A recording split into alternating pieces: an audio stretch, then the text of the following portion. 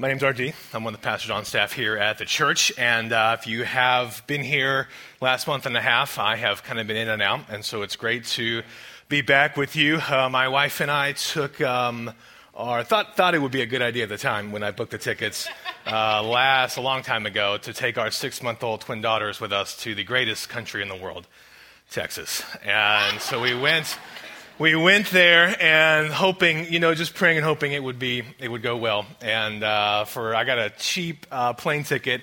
Apparently there are not many direct flights from Milwaukee to Austin.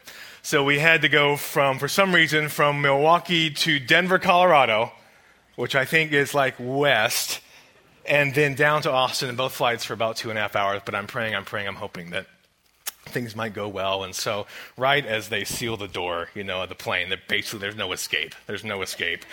Right when that happens, the girls just go ballistic, right? And it's just so loud. And every single judgmental thought I'd ever had towards parents in my life, it totally went out the window. And I thought, and people are looking at us, and I'm like, you don't even know. And you probably had one. So it's just all these just not helpful thoughts. And so, of course, Camille, who I had, she has a poopy diaper. And so I have to go change her in the bathrooms, which I'm fairly certain are getting smaller and smaller and smaller. No average person can actually even fit in this bathroom, much like for the child. And so I put her on the changing table, which is about I feel like half the size of this podium right here. And so the plane's doing this motion, and so I'm holding her with my left hand, trying to grab a diaper, hitting up against the side, and I'm like, are you kidding me? And she's crying, and so I bring her out, and the stewardesses are out there, and they're like, are you okay? And I'm just like, I'm fine, and, what is the deal? And so I sit back down, and, she just kind of calms down, then Maisie starts crying because she was crying, and so we finally get to Denver, and I'm like, we're never getting on a plane again. We're staying. We are starting Door Creek Church Denver campus, because I am never getting on a plane again. We're never going to Texas. People will come visit us. I cannot do another 2.5-hour plane ride. And so I'm sure the people watching us as we walk to the airport just thought we were the Walking Dead, because our faces were probably just what is this? And we decided to get on the plane and go to the great nation. And they slept that whole flight, which makes sense because they were crazy on the first flight. And I was like, this was okay, actually. And so that was nice. And so we made it and had a great time. And then a few days later, I went to Spain, not with the twins, with teenagers, equally exciting. And we had a great time visiting missionaries that we support, Corey and Laura Eller, who work in Spain. And Spain may not jump out at you as a country, right, where missionaries work or missionaries go, but actually in the country of Spain, it is 0.5% evangelical gospel Christian. Okay, there are really basically very, very few churches that are there which are thriving and growing and preaching the gospel and making disciples. And the Ellers are part of some churches in southern Spain, and so we went to encourage them and do an English camp and all those type of things and help them. And it was just an awesome trip. And in that trip, I got to baptize 6 high school students in the Mediterranean, which was cool. So we write a picture of that. So that's them. You can do a hand. Come on, don't be afraid. There you go. That's good. So the sun was setting on the Mediterranean, and I know, not so bad. And we got to play some songs on the beach, and this massive public beach. All these people are there.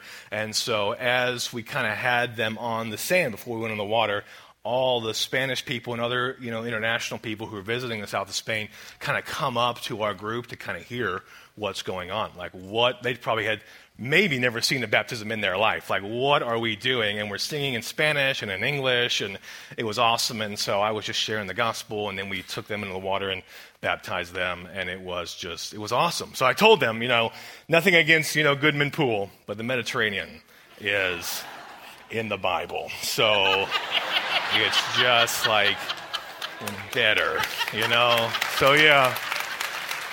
So it was good. It was good. So now I'm here preaching, and with that, get out your Bible. We'll be in the Gospel of Matthew, chapter 13. chapter 13 of Matthew's Gospel. If you have it in front of you, if you have it on a phone, a tablet, if you have it memorized, any of those things, good to go. This is the last message in our series on the parables, and I've titled this message just kind of the parables title, but I've changed it a little bit.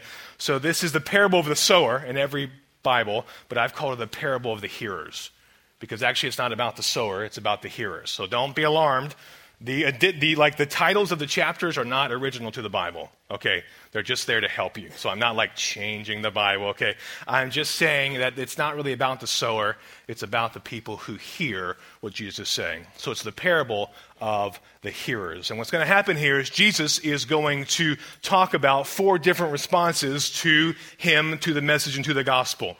And I'm going to kind of paint with a broad brush a little bit. I know I am. But I think that will help with some clarity on who these people are and how we can identify maybe who you are in the audience and what the Christian is in the audience. I think that might be helpful. So Matthew chapter 13 is going to be about a response to the preaching of the gospel. So I'm not sure what kind of response you get if you tell people, if you are a Christian, if you tell people you're a Christian, or it comes up, or what kind of response you get if you share the gospel with someone. But especially in Western context, in Europe and the United States, it can be a little dicey, especially in Madison, if you kind of say, hey, I'm a Christian, and this is what I believe, or I'm sharing the gospel with you. As a pastor, I don't even have to share the gospel. I just kind of flag myself as a pastor if it comes up in conversation, and the responses are they're just crazy. I mean, you never know what somebody's going to say about that when they hear you're a pastor, the response you might get. So the neighbors of my wife and I, where we live, are a great couple who are young, and they have dogs, and they raise chickens, and they give us eggs. It's just classic Madison couple, okay? And they're awesome, right? And they're good friends of ours, and not Christians. I know, that we are. And early on in our, friendship, relationship, we were out, my wife and I were out to eat at Tex Tubbs, which is not bad Mexican, by Wisconsin standards, if you're looking for a good Mexican place, all right? That was for free. You're welcome. Okay. And we're out there, and we run into them, and we see them, and we're like, hey, it's always weird when you see somebody, outside of their normal environment. And I was like, hey, guys, what's going on? And so one of our first conversations, and so we finally get around to what they do, and then I know eventually they're going to ask me what I do, and so I'm like, okay, do I say I'm a pastor? I know I don't want to lie, but it just gets awkward. I don't want to get awkward right now. And so I'm like, okay, I just tell them that I'm a pastor. And Pat, the guy, just really pretty excitable, I say that, and he looks at me, and he's like, really? You are a pastor? I did not expect that from you, And then he goes, I did not expect that from anyone, actually. I was like, anyone, really? We do exist in real life. There are pastors out there. We're not unicorns. Just because there's may not be a collar and a lot of gray hair, but I am a pastor, and I believe that. He was just and so the rest of our conversation, his face was just I can't, but what was he doing, right? He was bringing in a lot of history and baggage and presuppositions into what a pastor was, maybe what a Christian is, what church is. I didn't even share the gospel. I just said, I'm a pastor, right? And his response was just really demonstrative, but it said a lot about maybe what he thought about Christianity, about 1,000 different things. Right? Jesus is someone who's very interested in a response to the gospel. He's not interested in you saying, God, what a nice guy. Let's go live my life. Right? He is not interested in that. And I am not interested in you leaving today thinking, oh, God, what a neat little sermon. I should just be a better person, right? You came to the wrong church for that. Okay, Jesus is interested in a response that says either I'm signing up or I'm out of here. Right? And over again, the parables are used to elicit responses in people from their heart. And in this parable, Jesus is going to tell us about 4 different people and how they respond to his message. Okay. Verse 1 in chapter 13. That same day, Jesus went out of the house and sat by the lake. Such large crowds gathered around him that he got into a boat and sat in it, while all the people stood on the shore. Then he told them many things in parables, saying, a farmer went out to sow his seed. As he was scattering the seed, some fell along the path, and the birds came and ate it up. Some fell on rocky places where it did not have much soil. It sprang up quickly because the soil was shallow, but when the sun came up, the plants were scorched, and they withered because they had no root. Other seed fell among thorns, which grew up and choked the plants. Still other seed fell on good soil, where it produced a crop, 160 or 30 times what was sown. Whoever has ears, let him hear. What does this mean? Well, good news for us, the disciples asked Jesus what it meant, and he explained the parable, which makes my sermon a bit easier because I can just look at what Jesus says. But basically, again, I'm painting with a broad brush, I know. There are other responses to the gospel that aren't covered here, but I want to cover 4 just this morning. So the 4 responses to the gospel, kind of defined in a person, are this: the skeptic, the deconverted, the pleasure seeker, and the Christian. Okay, these are the 4 people generally Jesus is talking about here: the skeptic, the deconverted, the pleasure seeker, and the Christian. I'll read verses 18 through 23 where Jesus explains what the parable is about. Listen then to what the parable of the sower means, verse 19. When anyone hears the message about the kingdom and does not understand it, the evil one comes and snatches away what was sown in their heart. That's the skeptic. This is the seed sown along the path. The seed falling on a rocky ground refers to someone who hears the word, at once receives it with joy, but since they have no root, they last only a short time. When trouble or persecution comes because of the word, they quickly fall away. That's the deconverted. The seed falling among the thorns refers to someone who hears the word, but the worries of this life and the deceitfulness of wealth choke the word, making it unfruitful. That's the pleasure seeker. But the seed falling on good soil refers to someone who hears the word and understands it. This is the one who produces a crop yielding 160 or 30 times what was sown. And that's the Christian. Okay, let's work through these. And what I want to do is work through the hearers and then come back to the ones who are not Christians and talk about how, as Christians, we can engage with people who don't believe what we believe, and how we can love and serve people as Christians, right, and make Christianity and make Jesus seem very attractive to them, and trusting then that God will save if it's God's desire. Okay, so the first one, the skeptic, okay? This is verse 18. Listen to what the parable means. When anyone hears the message about the kingdom and does not understand it, the evil one comes and snatches away what was sown in his heart. So this is a person alive in the time of Jesus, very much alive in our time, who has heard the message of the gospel. They've heard it, right, hopefully very clearly, the true gospel, and they've said, I hear that, but I reject it because I don't think it's true, or I don't think it's trustworthy, or I don't believe it because this book is clearly made up and not factual, or you can't say there's only one way to God, or Christians believe this, and I could never believe that, right? Either that is you this morning, or that is someone you know, right? Or you're going to meet someone like that, right, in your life, because they're a growing group of people. And the skeptic is someone who they hear it, right? They know it. It's not that they haven't heard. They know it. They just say, no, I reject that. And Jesus says there's going to be a group of people who exist who say, I hear it. I just reject it for X, Y, or Z reasons. It can be intellectual. It can be psychological. It can be emotional. It can be sociological. It can be all kinds of reasons why they reject it at this time. Right? When I was talking with an atheist friend of mine, and he was asking about my beliefs. As a pastor, you just kind of get these questions like, do you really believe this? And so we're having this long conversation. And so he says, hey, I know you're a pastor, I know you're a Christian. Do you really, really believe that if someone is born like in the bush in Africa, right, do you really think that God will damn them to hell just because they haven't prayed some prayer? Right? And so we had this long conversation about that. Then we had a long conversation about, can you actually trust the Bible, right? And so he's talking about, I grew up and I kind of heard the Bible was true, but isn't it just made up by lots of people to kind of keep this faith and power, right, intact, right? And so again, then we answer that, right? But here's someone who knows all about the Bible, actually knows a lot about the gospel, and just says, for X, Y, or Z reason, I can't believe it. I just can't believe it. That's someone who's very skeptical with the claims of Christianity. The presupposition there is that I can't trust Jesus or I can't trust the Bible.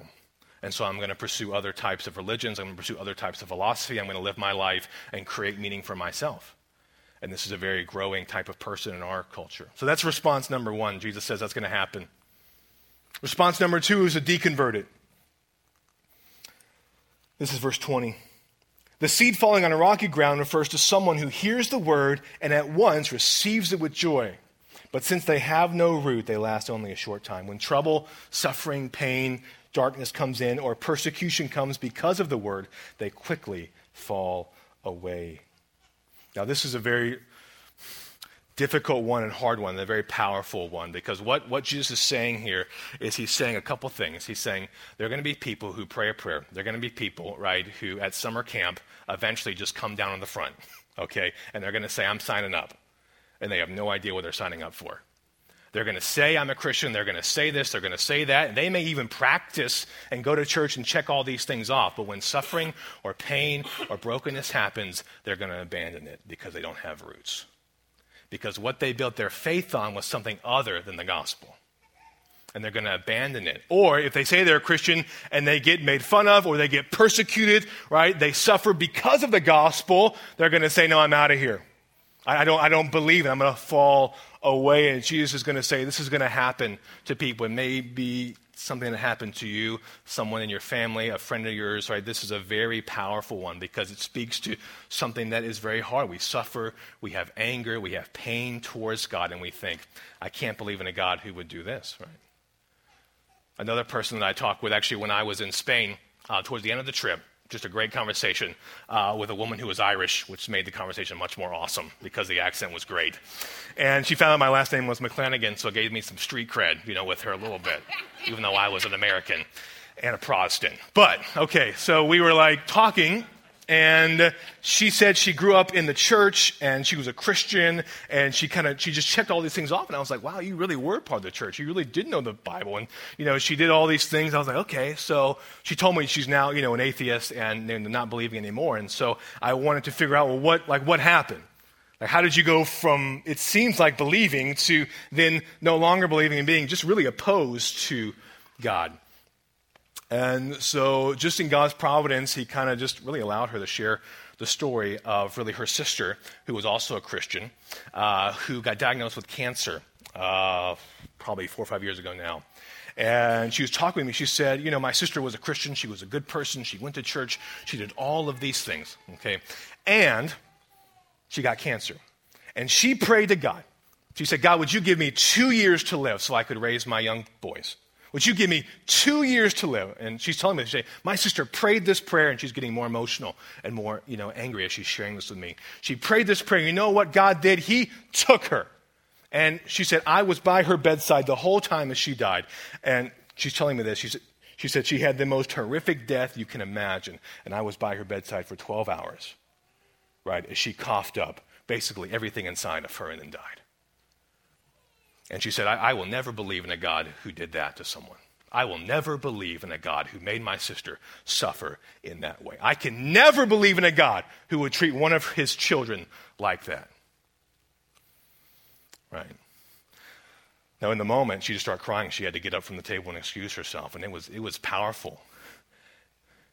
Right? And she looked at me when she came back. She looked at me and she's like, do you really believe in a God who would ever do that to someone that he claims to love? Right? And in the moment of that, I did not go to this parable and say, your roots aren't deep enough. Right? I said, I don't know why God did what he did. I don't know why he did not save your sister. I know he was able. I don't know why he did what he did. And any person who ever tells you they know why God did this or God did that is a fool. Because God never says. Right? What I did say is that I know that God is good. What I didn't say, but what is true about this parable, is that she had a faith that was not deeply rooted enough to withstand suffering. And she had a faith implicitly built on the belief that if you're a Christian, if you're a good person, if you do this, if you do that, then you can somehow avoid suffering or pain because you're a Christian. And I think many of us in the room could say, well, that's clearly not true. Suffering comes to all of us. Pain comes to all of us. And the only way that we can walk through it is to know that we have a God who actually suffered with us and for us. It doesn't excuse, it doesn't say that, okay, I can just forget about what I suffered, but it does say that Christianity, different than every other religion, has roots that go so deep because we have a God who suffered for us, who knows what it's like. But Jesus says there will be people There will be people that you meet, that you encounter.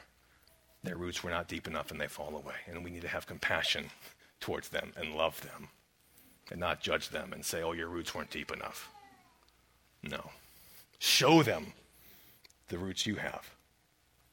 All right. That's the deconverted.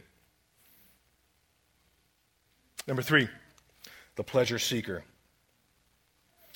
Verse 23. The seed falling among the thorns refers to someone who hears the word, but the worries of this life and the deceitfulness of wealth choke the word, making it unfruitful. Okay, I call this one the pleasure seeker, and this one has always been prevalent, and it's very prevalent now, the pursuit of happiness outside of God. That the presupposition here is that the Bible is a rule book that is boring and is just ridiculous, and if you actually want to follow it, you'll never have pleasure and happiness and joy. And so we're going to find that in other people and other things, and we're going to build our identity on something besides who God is. This is the person who is seeking pleasure, seeking fulfillment in something else besides what is eternal. And Jesus says there are going to be people who hear the word.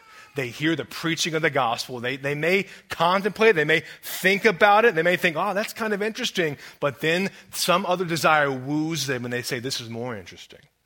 This has more of my heart. Whether it's a person, whether it's a promotion, whether it's money, whether it's how you look, whether it's how your house looks, right? All kinds of things that can move in our hearts to say, if I just can have this, I'll be okay. If I can just do this, then I'll feel like I'm worth something. And this is so prevalent in our culture because it's wired into our hearts. The book of Ecclesiastes says that our hearts are made for eternity. And yet we try and fill it with things which are not eternal, and we just keep hitting ceilings. Because there's only one thing which is eternal, which can go in there and satisfy you. And anything else you plug in there is only going to disappoint you. Cynthia Heimel, in a magazine called The Village Voice, which is in New York City, it's kind of like the Isthmus of New York City. Kind of get the vibe of that if you read the Isthmus. And she wrote an article a while ago where she talked about celebrities who became very, very famous, who she knew before they were famous, right? They were busboys, they were waitresses, they were just nobodies trying to become famous. And she knew them before, right, they were famous. And she said over and over again, these people would just be like, once I become famous, once my movie makes this kind of money, then I'm going to be happy, right? Then I'm going to arrive, then I'm going to achieve what I cannot achieve if I'm just a waitress or a busboy or just, a taxi cab driver. I can't do that. And long after these actors and actresses, many of whom you would know, became famous, she wrote an article about actually how they did become. She writes this. She says, I think when God wants to play a really rotten practical joke on you, he grants your deepest wish. She says, I pity celebrities, and she names them, but I won't. She says, no, I do. Celebrities, these people were once perfectly pleasant human beings, but now their wrath is awful. More than any of us, they wanted fame. They worked, they pushed, and the morning after each of them became famous, they wanted to take an overdose. Because that giant thing they were striving for, that fame thing that was going to make everything okay, that was going to make their lives bearable, that was going to provide them with personal fulfillment and happiness, had happened. And nothing changed. They were still them. The disillusionment turned them howling and insufferable. Right? Because however you rearrange the life around you, when you wake up in the morning and look in the mirror, it's still you. And for many people, that can be very disappointing if your life is built on things that are all about promoting you. Right? Because everything else in your life besides your faith in Christ can be taken away from you and will be taken away from you. And if you build your life on that, then it's just so empty. It's just so exhausting to build your life on things which are temporary. But it's so easy because they're so alluring. Jesus says there'll be people who hear and yet they're deceived and think this other thing will actually make me happy. And don't think that Christians can also suffer from that too, right? We can wander as well. We can all go prodigal from time to time. And Jesus says, come home. Ravi Zacharias writes, he says, the loneliest moment in life is when you have just experienced that which you thought would deliver the ultimate, and it has just let you down. The loneliest moment in your life is when what you have just experienced, you thought that would deliver the ultimate, and it has just let you down. Happiness is fleeting. It's chasing the wind. In the TV show Mad Men, Don Draper has a great line where he talks about advertising and marketing, and he's doing a pitch. And the pitch he's doing to the company, he's encouraging them to never be satisfied with how much market share they have, right? You always got to have more. You always got to press more. You can never be satisfied where you are. And he ends the pitch and he says, what is happiness? Happiness is that moment before you need more happiness. Right? That's what happiness is. It's fleeting. It's gone. Right? You eat a great lunch, you get hungry. You have a lot to drink, you get thirsty. Over and over again, we have to refill. Jesus says there'll be people like that you meet. Finally, the last person is this, verse 23. But the seed falling on good soil refers to someone who hears the word and understands it. This is the one who produces a crop yielding 160 or 30 times what was sown. This is the Christian. Right, this is the Christian. So we've had the skeptic, the deconverted, the one who suffers, the pleasure seeker. Now Jesus says, here is the Christian. Here's the response to the gospel on the good soil. And what makes the soil good? Right? Who are these people who Jesus says are going to produce the crop, are going to produce the fruit? Okay? They're not the A-team, okay? They're not the people that God's been growing in some special place over there who are really moral and really put together. Right? What makes the soil good? It's grace. Right? Grace makes the soil good. Grace makes us good. Grace makes us people who can receive the word. And look what Jesus says. He says, the seed falling on good soil refers to someone who hears the word and understands it. Every other person has heard the word. Every other person has heard the preaching of the word, has heard Jesus, but the Christian is someone who understands it, who has let the teaching come deep into their heart and penetrate them and actually change them. Change who they are, change how they operate, change how they do life, because it's totally changed everything, because it's about everything. Jesus says that's the person who is a Christian. That's the person who gets it. It's gone deep into their heart, and now their heart is able to produce fruit grown by the Spirit of God. And this should make us extremely, extremely humble, right? Because we're not better than anybody else. We're not better than these other groups of people. A Christian is someone who knows that we're not better, right? That's the whole point, right? Being a Christian is not about being perfect. It's about being repentant, which should always keep you very low to the ground, because you look at other people and you don't have to say, thank goodness that I'm a Christian. Thank goodness I've got the good soil in my heart, right? No, we say, unbelievable that God saved me, that he gave me a new heart. He opened my eyes to understand the teaching of the Bible. Unbelievable that God did that for me. Why for me? It's not because you were better. It's because of his mercy, because of his grace.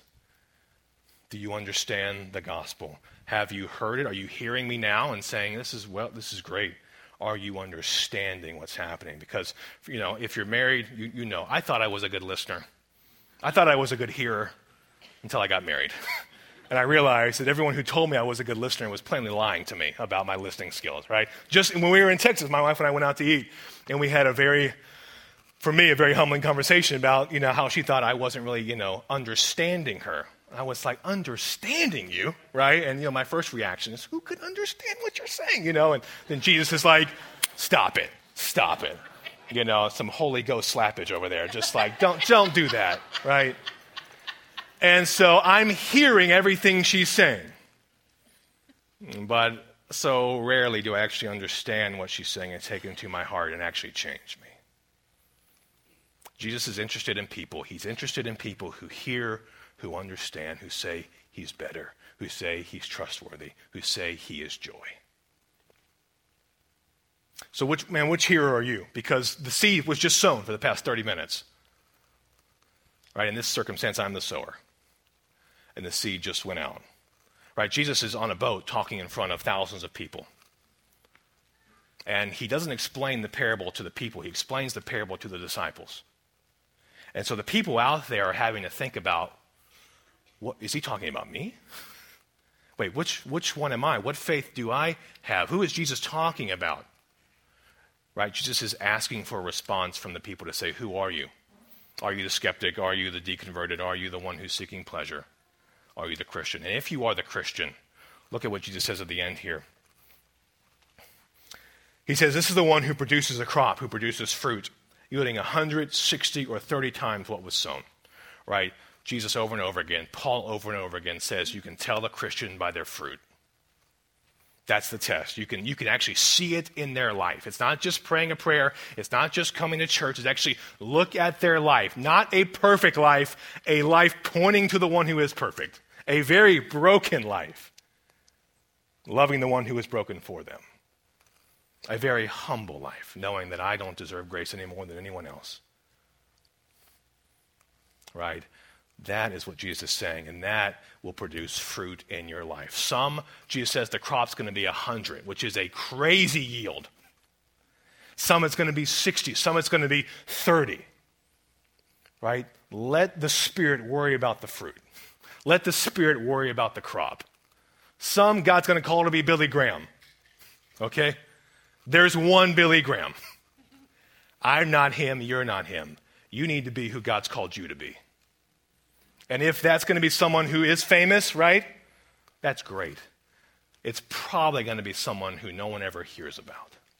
Who's doing your life, raising kids, loving grandkids, going to work, trying to find time to read the Bible, trying to find time to love your kids, trying to find time, right, to love your neighbor, to share the gospel with someone you work with, just doing the work every single day, going to sleep spent and tired and getting up way too early every morning. How can we do this again? Jesus says, keep on going. Keep working in the power of the Spirit, and fruit will come from your life. It will grow if you understand the gospel. If you know the good soil, by that he means your heart, has been changed by grace. Right? As I said in a sermon a month or two ago, Christians are people who marvel at the miracle of their conversion. Right? They're not better people. They're broken people who know that Jesus is better. Who know that Jesus is better. Okay, finally, I don't want us to just leave here saying, yes, I'm a Christian. Okay, yes, I checked it off. I believe in grace. I'm good to go. Now I can live my life in the bubble. Yeah, is Jesus about living your life in a bubble? Yes, good job. Yes, he's not about that, right? He is about getting sent out.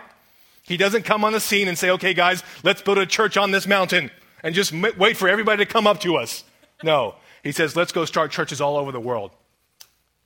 Let's go out into the world and affect the whole world with the gospel, with my love and my compassion and my character and my nature. And so if you are a Christian, how do we respond to the skeptic, to the one who suffered, to the one who seeks pleasure outside of other things? Well, I think to the skeptic, right, we just say that Jesus actually is the truth, that he is the way, that he is the life, and we do it humbly, right? Maybe you give out some books, maybe you give out some resources, maybe you have them email a pastor or talk to somebody, right? Whatever it is, right? But you keep loving this person because God has put people in your life who fall in these categories and other categories for you to be, right, the Christian in their life.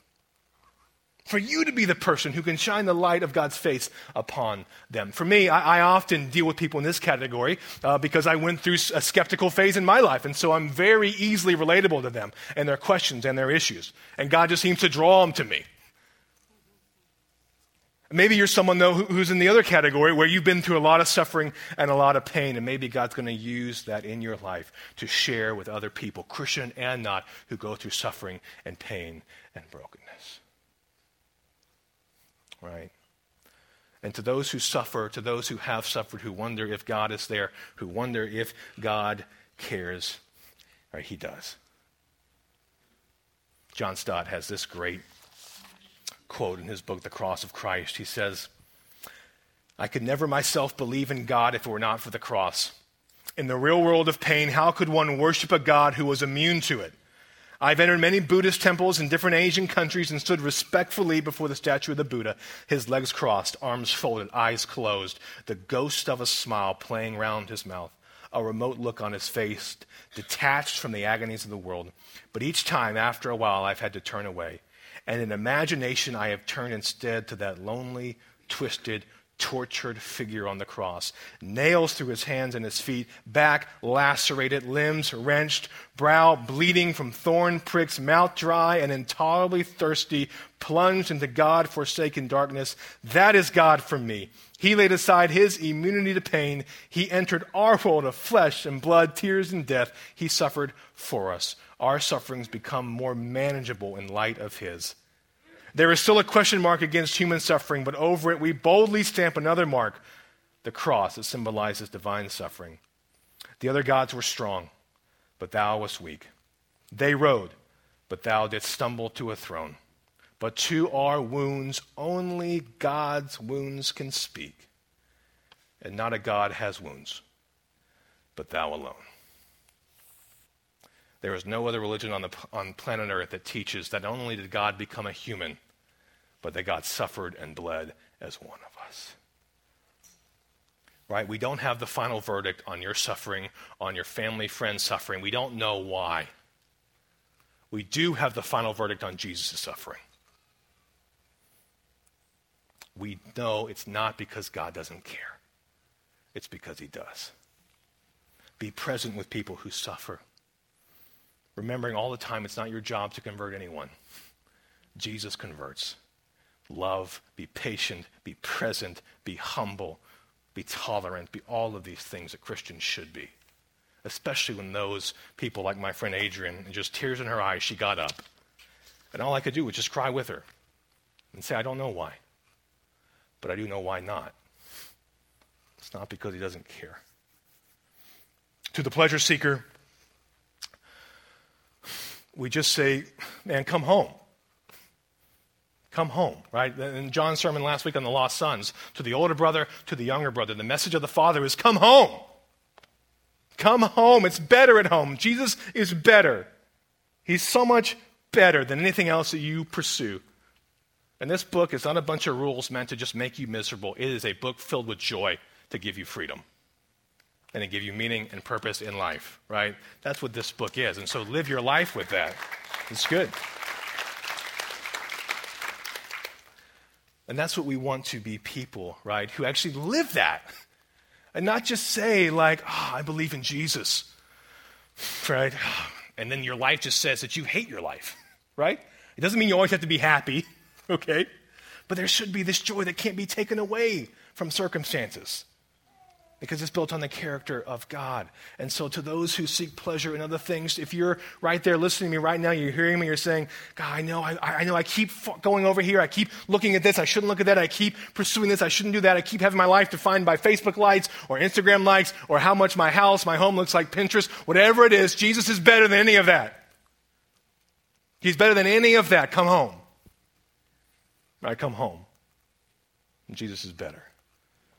And so Jesus says to the disciples, he says, go tell the whole world that I'm better and that I love them and I long to be with them.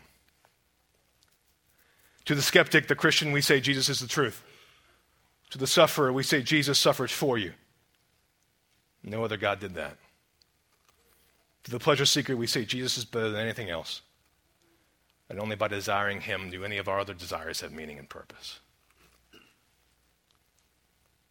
So who are you?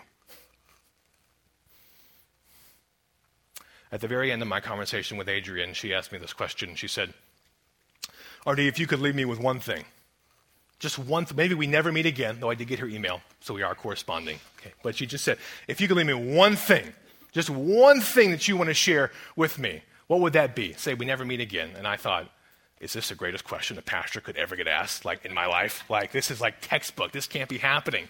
She's like, just give me one thing you want to share with me. This is after probably a 2-hour conversation. And I was like, okay, here we go. I'm going to lay it on her. This is like the greatest gospel invitation ever. And so I just shared, there is a God, right? And he came in the form of Jesus to suffer for us, to live for us, to take away our sins. He's good, and he's caring, and he's loving, and he's amazing, and he lived this kind of life. And the church is a community of people following him that give meaning and purpose to your life. And so I just keep going on. I'm getting, the Spirit's like speaking through me, and I'm kind of getting my preacher voice on. It's just getting a little crazy. And I kind of finally ended saying, pretty much Jesus is better. And I stake stake my whole life, the life of my girls, my wife, all of that on him and who he is. I believe in him. Right? And she just kind of stares at me. And I'm thinking, Jesus, this would be a great time to save somebody, like right now. Just Jesus, do it. So I'm praying the whole time I'm talking, And I'm just, Jesus, would you do it? Would you save? Would you just please right now? This would be unbelievable. And she's looking at me after everything that I've just said. And she looks at me with kind of sadness in her eyes. And she says, R.D., oh, how I wish all of what you just said were true.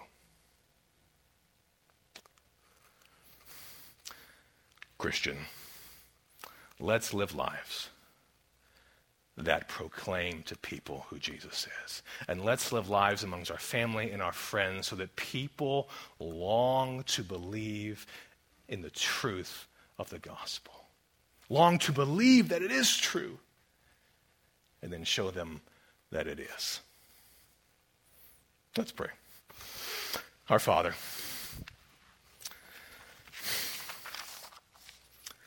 we thank you and praise you that you are the way and the truth and the life, and that through your Son, everyone can have life, and no one is beyond the reach of your love and your care. Father, wherever we are, however we're hearing the word this morning, I know there are 1,000 reactions to it. Father, I just pray that the Spirit would just grow in people's hearts, that you would forgive people of their sins, that you would reconcile people, that to the skeptic they would know you're true. To those who suffer, you would wipe the tears from their eyes. To those who seek pleasure in other things, would you just remind them that your Son is better? He's so much better. Thank you for planting good soil in our hearts by grace alone. Nothing we ever did, all of it by grace through what you've done for us. Father, we pray this in your name. And all God's people said, amen.